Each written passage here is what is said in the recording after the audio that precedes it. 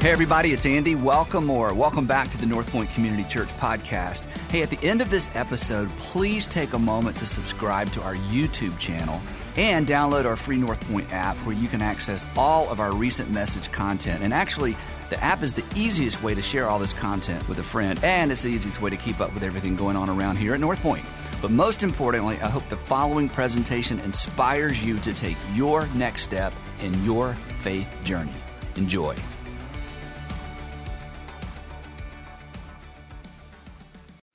So if given the choice, and this is kind of a strange choice, and most of you have made it, but let's just play along for a minute. If given the choice between living a meaningful life, living a life full of meaning, or a life without meaning, a life without purpose, to borrow from ServPro, maybe you've seen the ServPro ads, a life without meaning would be like once you're gone, it's like you never even happened.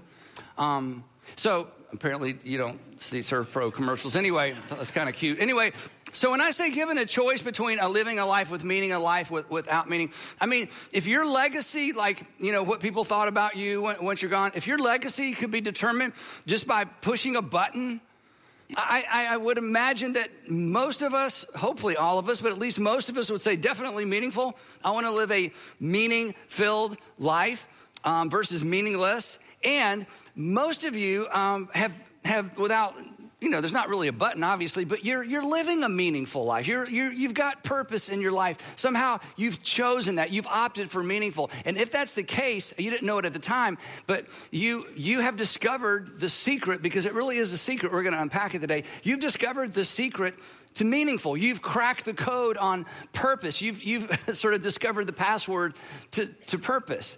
Now, just quick confession as the pastor, just to kind of keep it real. When I was 18 years old, 19 years old, definitely when I was 16 years old, meaningful and purpose, not really on my radar. Probably not on some of your radars either at that age, and maybe still not. Cyndi Lauper got it half right. Girls aren't the only ones that want to have fun, or fun, as she said it right. Because at that age, in that season of my life, I was not, if I'm just being honest, I wasn't on a purpose quest.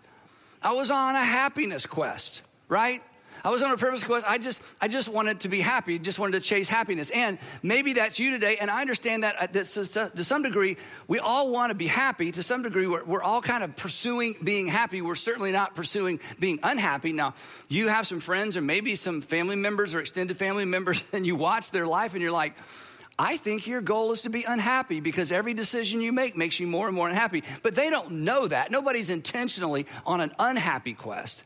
But at different seasons of our life, and again, this may be you right now, and I'm so glad you're watching or you're in one of the rooms with us, it's easy to slip into this. But here's what we all discover eventually. And the sooner the better. And eventually it dawned on me, like it dawns on everybody eventually, that actually these two, purpose and happiness, are inseparable. That one leads to the other, but not the other to the one.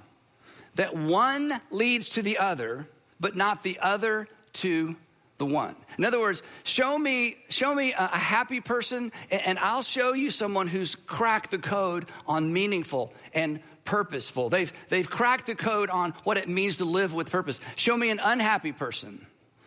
And this is a person, and maybe this is you right now. Show me an unhappy person, regardless of what they have or don't have. They basically are bouncing from experience to experience to experience, to person to person to person, to relationship to relationship to relationship, maybe even marriage to marriage to marriage, only to discover that John Mellencamp was correct as well. That, oh yeah, life does go on long after the thrill of living is gone. And the person who finds himself simply chasing happiness, what they're really chasing, and again, we've all been there, I'm not judging. We were basically chasing the thrill. But the thrill requires a new experience, it requires a new person, it requires a new environment, and on it goes. That's why I said, when it comes to purpose and happiness, one leads to the other, but the other doesn't necessarily lead to the one. So for the next few minutes, here's what we're gonna do. For the next few minutes, I'm gonna do my best to help you unravel or unpack the mystery of meaning. Because if you're like most people, you want to live a meaningful and purposeful life. And most of you are, but here's the thing. If you don't know why something's working when it's working, you won't know how to fix it when it breaks. If you don't know why something is working when it's working, you won't know how to fix it when it breaks. And my point is simply this, that if right now you have some meaning and purpose in your life, you need to understand the formula that brings that to you so that you don't accidentally make yourself or send yourself off in a less meaningful life. And it's easy to trip into because of the world we live in.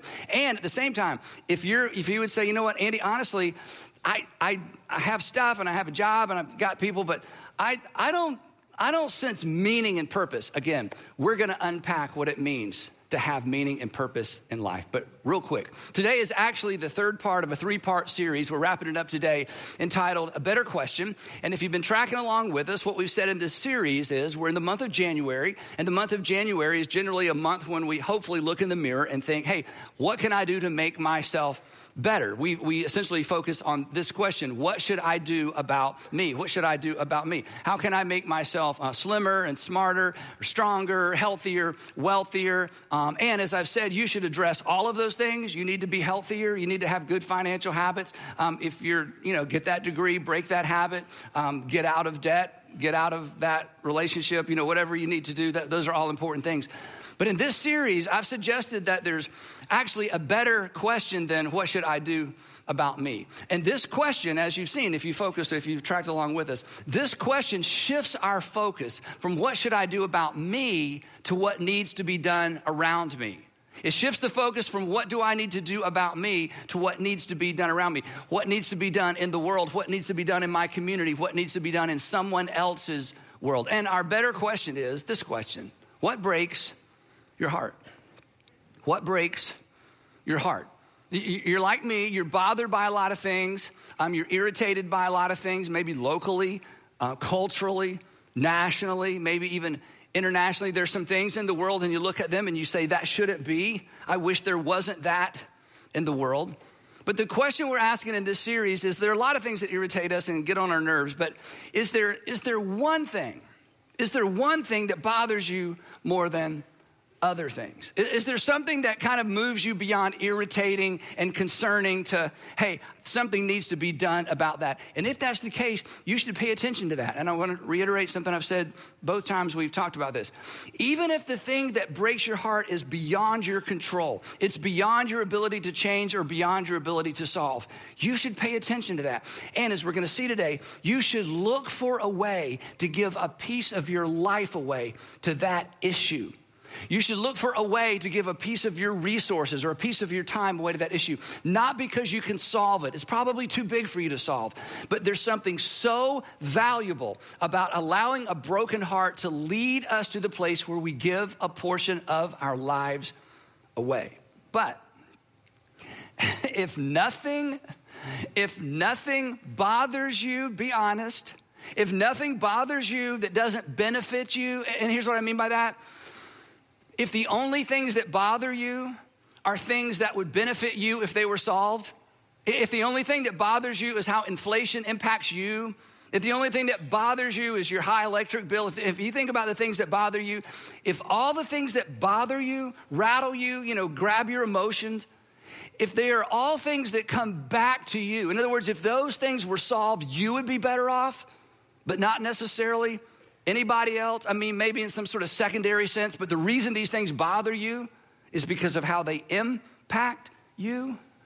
If nothing bothers you that doesn't benefit you, that should bother you. And here's why. Because you're in a danger zone and you probably don't know it. You're actually on the verge, and here's what we're gonna unpack today. You're actually on the verge of falling for an insidious lie. A lie that you will eventually see for what it is, because over time and with age, this all becomes clear. But if you don't see it in time, and if you don't catch this in time, you have the potential to waste your most valuable asset, something that's running out even as I talk. You have the potential of wasting a large portion of your life. Because this lie that we're going to talk about, and Jesus is going to go right at it in just a minute.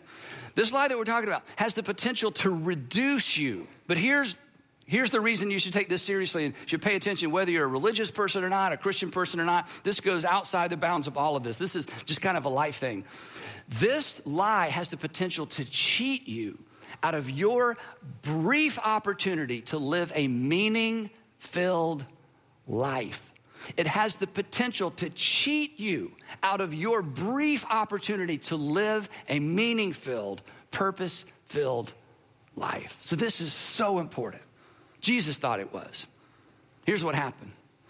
Luke brings this narrative to us. And if you are new to the Bible study or new to Christianity or just examining it, here's something to know. Luke was a first century doctor who sort of became a historian, super smart guy, who was a Jesus follower and decided that somebody needed to put together an orderly account of the life and teaching of Jesus. So he interviewed everybody he could find who had anything to do with Jesus. He wasn't one of Jesus' disciples.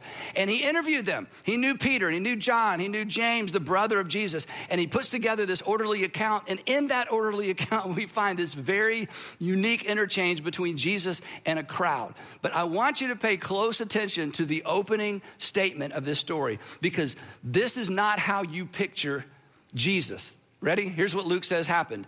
A crowd of many thousands had gathered so that they were trampling on one another. That's not what you picture, is it? When we picture Jesus, he's kind of isolated. He's got a long white robe. He's got this, peaceful look on his face, piercing blue eyes. He's walking along with a couple of people, with some people following. He does a little healing there and a little healing. Not the picture. Everywhere Jesus went, read it for yourself in the Gospels, crowds upon crowds, and the crowds were crazy. They were trampling one another. Why? Trying to get to Jesus. Imagine strangers constantly touching you. Imagine everywhere you went, there are strangers who they just want a piece of you. They just want to touch you. Welcome to the daily life of Jesus. So here's all these crowds. They're trampling. They're looking to be healed. They're bringing their sick. They want a miracle. They want to be close. They want to see him. And he can't move any faster than the crowd because, again, everybody's walking. And then in the midst of this chaos, Luke tells us that someone in the crowd, we never get the person's name, and I don't even know that Jesus was able to make eye contact with this person. There were so many people. Someone in the crowd shouts out, "Teacher," just out of the blue, "tell my brother to divide the inheritance with me." I mean, I was like, what? I mean, why are we talking about that? Because, this guy couldn't get this resolved, and hey, maybe this guy can help. "Teacher, tell my brother to divide the inheritance with me." A reasonable request, but this was not Jesus' agenda. And Jesus paused, stopped, and yelled back and replied to the man, "Hey, who appointed me a judge or an arbiter between the two of you?" In other words, hey, who said I'm the mediator? I'm not going to get involved in your family issue. I mean, why are you choosing me?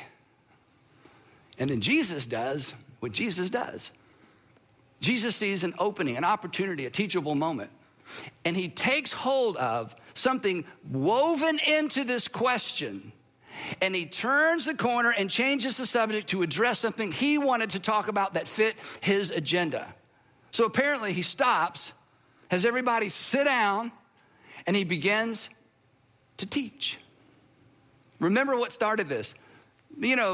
Jesus, "Rabbi, tell my brother to be fair. Tell my brother to make sure I get what's coming to me. Tell my brother to make sure he splits things up the way Dad intended." We don't know if their father had even passed away or not. We don't know what's going on. We don't know what the details are. Jesus quiets the crowd and sits them down. And here's what he said. This is so great. Then he said to them, "Watch out. Be on your guard against all kinds of greed." Of course, the guy who asked the question is like, "Greed? Why are we talking about greed? I just want what's fair. I just want what's coming to me." Jesus smiles. "Watch out. Be on your guard against all kinds of greed." Now, I love this Greek term. The Greek term for greed is pleonexia. Pleonexia, pleonexia. I want us to say it together, and I'll tell you why in just a few minutes. Ready? Pleonexia. Okay, those of you who you're driving somewhere and you think that's weird, you're sitting on the couch with 4 people, you're like, I'm not going to do that. All of us together, okay, ready? Pleonexia. Pleonexia sounds like a disease, doesn't it? Ma'am, I don't know how to tell you this, but you have pleonexia. "Oh no, my mom had that and her mom had that." "Oh, can you see it?" Yes, you have pleonexia. We got something for that, but it's a disease. It's actually a disease. That's why I like this Greek word. It's the disease of insatiableness. It's the disease of never enoughness for meanness. Never enoughness for meanness. It's the disease of, since they have one, I should have one too. It's the disease of, mine looks older than theirs and I think I should get a new one to match theirs. It's the disease of discontentment. It's the disease of always looking around and everything that you have, it just doesn't seem to be what it used to be. And there just isn't ever enough to come your way to fill that insatiable bucket of getting whatever need that is met. It's a disease. And Jesus says, you got to watch out for it. And he asked them, he says, you got to watch out, be on your guard. So I'm going to ask you the question. The answer is no. So don't pretend like you're better than you are. The answer is no, but I'm going to ask it anyway. Then I'm going to tell you why. Are you on your guard against pleonexia? Are you on the lookout for pleonexia? Are you watching out daily for greed and pleonexia? And the answer is no. And here's why the answer is no. Because we aren't on our guard against things that we don't perceive as a threat. We don't live our lives on guard against things that we don't perceive as a threat. You wear sunscreen during the week. You don't walk around with bear spray, right? Unless you're on a trail and there's a sign that says there are bears and it's like, honey, we need to get some bear spray. As soon as you're aware of a threat, we go on our guard. But we don't live our lives looking out for or, being on guard against things that we don't perceive as an actual threat. And Jesus says that I should be and that you should be on guard against never enoughness, pleonexia, greed, to which you're all thinking the same thing. Wait, greed? I mean, I have issues, but here's his point. He says, because pleonexia is sinister and it's subtle. It wears multiple disguises. It disguises itself as a virtue. I'm responsible. I'm careful. I manage my things well. I have nice things. I'm just trying to take care. Don't touch my nice things. So I have plexiglass all over all my stuff. You can look, but you can't touch. I'm just careful. I'm responsible. I'm a good steward. I'm taking care of my family. It disguises itself as a virtue. It hides behind things like this. I work hard. I earn this. I'm entitled. Hey, Jesus, tell my brother to split the thing up fairly. I need to get what's coming to me. And you can't see it in the mirror. So we don't see it as a threat. Besides, I'm going to push back on Jesus for just a minute. Besides Jesus, okay, greed, pleonexia, whatever, that's interesting. But what's the threat? Why do I need to be on guard against that? So I'm greedy. So what? I got my stuff. I don't really care what people think. So why should I fear pleonexia? Why should I fear greed? Why should I be on guard against it? You got to give me some more information. Jesus, what's at stake? And Jesus is about to say, let me tell you what's at stake. Your life is at stake. What makes life really life is at stake. What makes life really worth living is at stake, and you don't realize it. But that's what is at stake, because greed in all of its subtle forms has the potential to rob your life of meaning. Wait a minute. How in the world can greed rob my life of meaning? You ready for this? If you have to leave early, here's the bottom line. Because pleonexia or greed ensures we are always an end and never a means. If you're never a means, you'll never experience meaning. Greed, it's all coming to me for me. It's my stuff. I don't care what you think. Greed ensures we are always an end, never a means.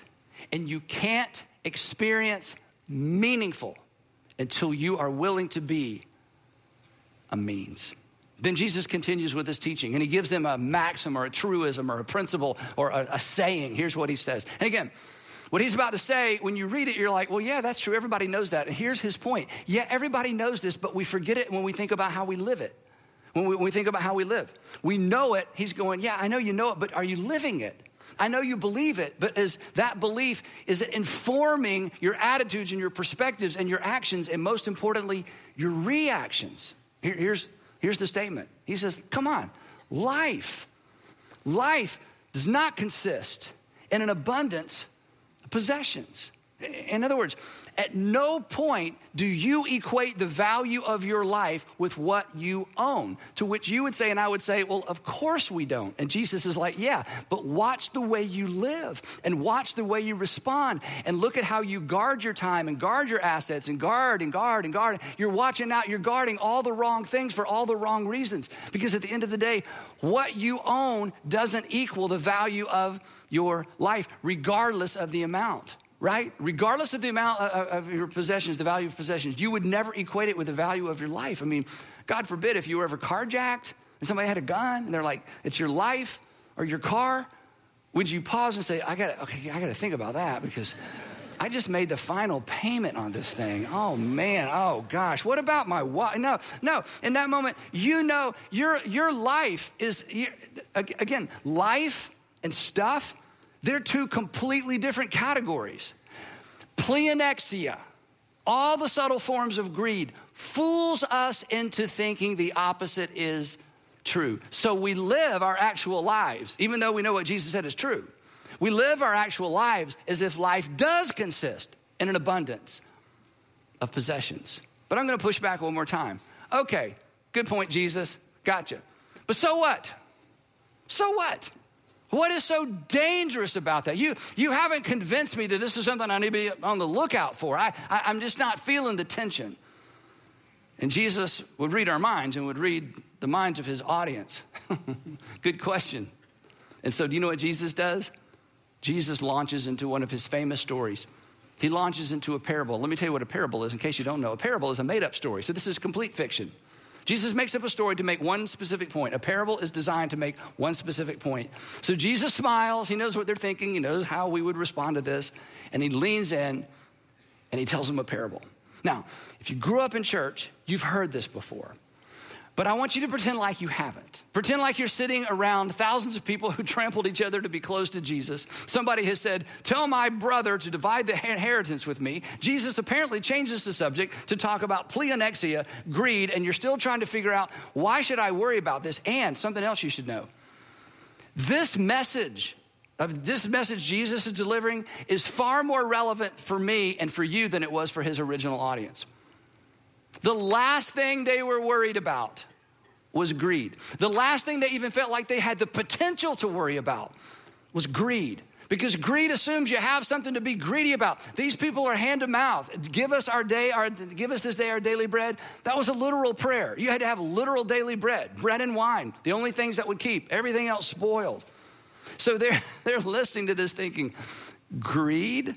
Are you kidding? I think he got the wrong audience. Well, today, with me in the audience, it's the right audience. And I think with most of us in the audience, it's the right audience. Here's the story. He says this. Well, let me tell you what this illustrates first. The point of the parable, to make sure you stay on track through this because he kind of goes all over the place. The point is to illustrate the meaning depleting. This is very important. He's about to illustrate through this parable the meaning depleting power of pleonexia. In other words, put it this way, it's the power of greed to rob you while it enriches you. This is why it's so subtle.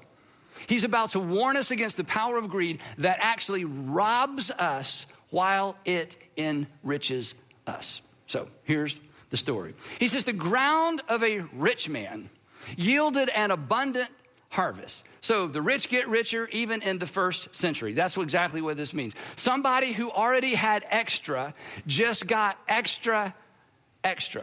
And this man thought to himself, my goodness, look at this abundant crop. I'm already rich. I already have more than I need, but now I've got extra. And he thought to himself, what am I going to do? It wasn't apparent to him what he should do. What should I do with all my extra? He saw this as a problem he had to solve. It was actually an opportunity and he missed it. He didn't see it that way. And the reason he didn't see it as an opportunity, pleonexia, greed. But he didn't know. He just thought he had a problem. I've got extra. What do I do with my extra? I don't have any place. Oh my goodness. I have no place to store my crops. Now, I was tempted at this point in the sermon to talk about our closets and our attics and our basements, but I'm not going to, and your special storage unit, and you had to, I'm not going to do that, okay? So that's way too personal. Anyway, what should I do? I have no place to store my crops. And here's the assumption. This is important. The assumption was, since it came to me, it's for me. We call this around here the consumption assumption. The consumption assumption is, if it comes my way, it's obviously for my consumption. If it ends up in my hands, it's for my consumption. If it ends up in my bank account, if it ends up as my degree, if it ends up as my opportunity, my resources, my connections, my relationships, well, if it comes to me, it's for me to be consumed when I need to consume it, or leverage it when I need to leverage it. It's the consumption assumption. And then he said, I got it. I know what I'll do. I'm going to tear down my barns, my perfectly good barns, and I'm going to build bigger ones. And there I will store my surplus grain. I'm going to save it now to consume it later. Because if it comes to me, obviously, it's for me. And there it is, a really bad case of pleonexia. He was an end, not a means to an end. He was the end, not a means to an end. If it came to him, it was for him. And then he says, because he can't see this in the mirror, none of us can. He said, and then I'll say to myself, self, you have plenty of grain. Here it is. Here's the other trap. Right here in the parable, Jesus is brilliant. You have plenty of grain laid up for many years. And there's the lie. Since I have a lot of grain, I've got a lot of life. Since I have so much provision, I must have enough time to use up the provision. Stuff equals life, and stuff equals time. I've got all the time in the world because I've got all the stuff in the world. And then I'll say to myself, take life easy. Just take life easy. Eat, drink, and be merry. And Jesus' audience had one thing in common with us. They were envious. I mean, wouldn't that be great?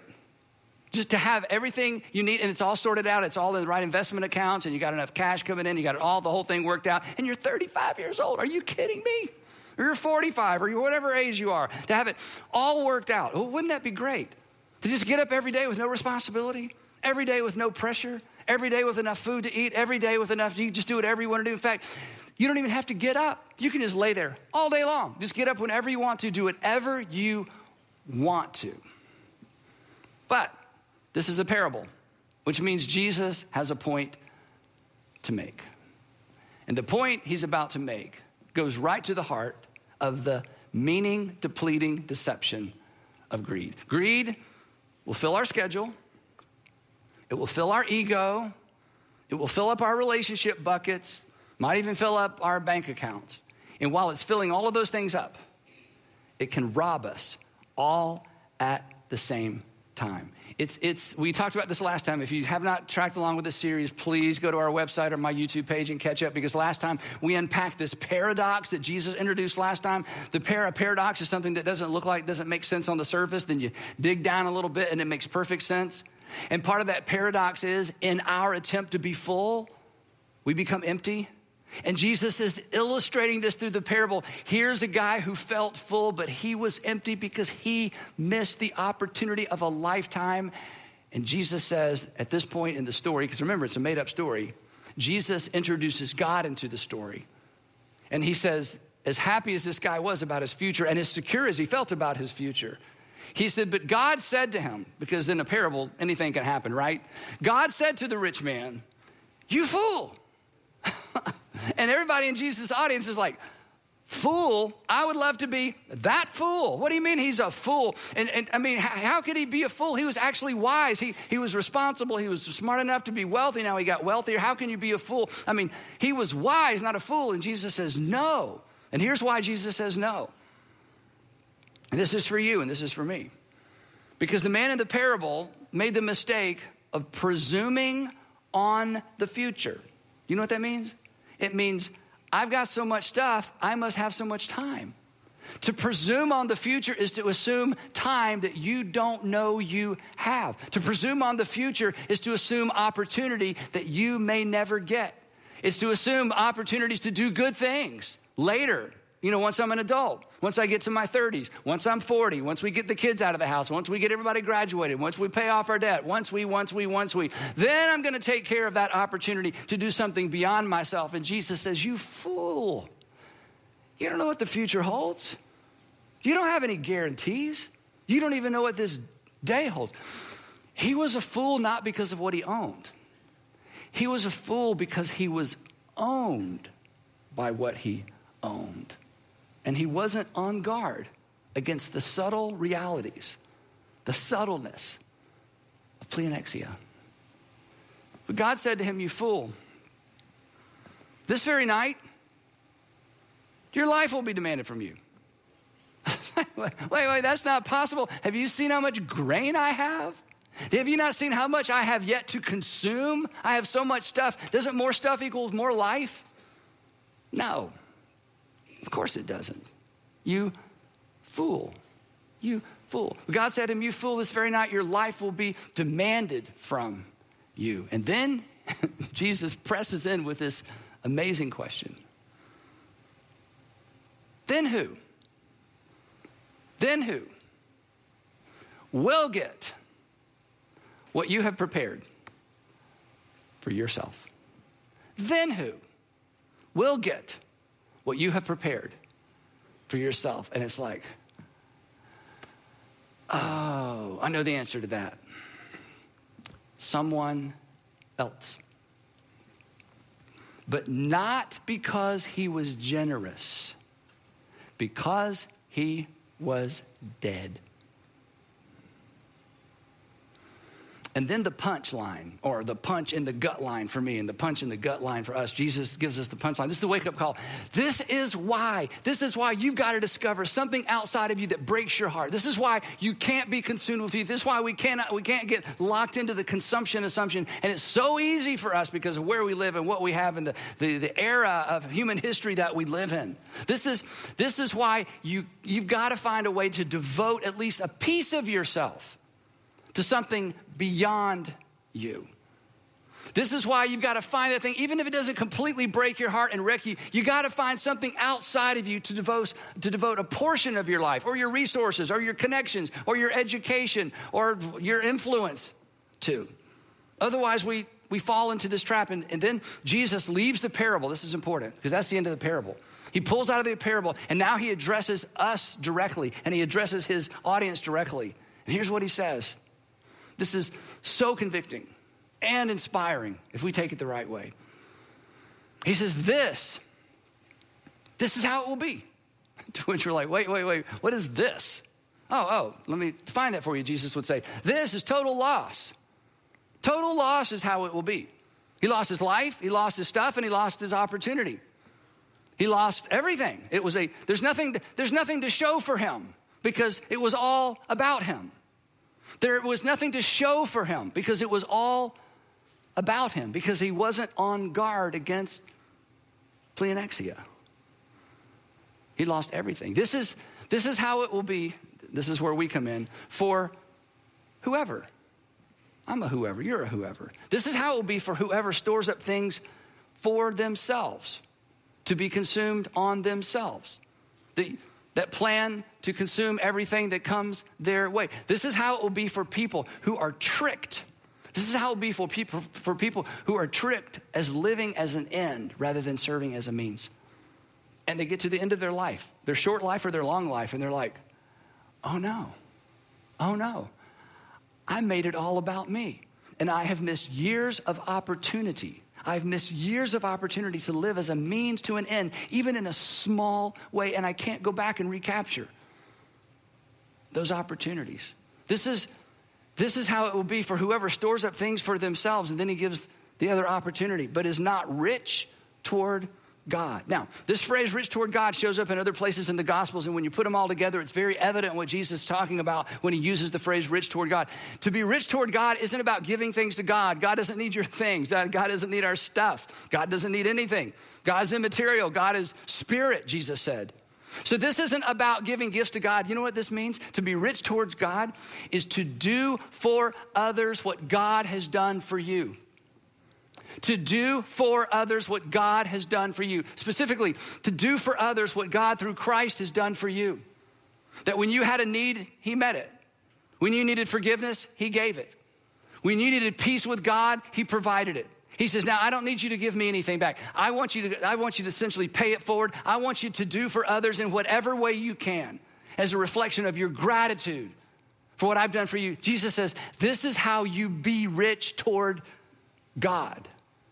It's becoming a means to an end that doesn't end with you. For God so loved the world that he gave and did not require repayment. For God so loved the world, he did something and we couldn't do anything back for him. He says, I want you to do it for someone else. And when you do, you're becoming a means to an end that doesn't end with you. And that's what's going to give your life meaning. No strings attached giving, no strings attached serving, no strings attached supporting.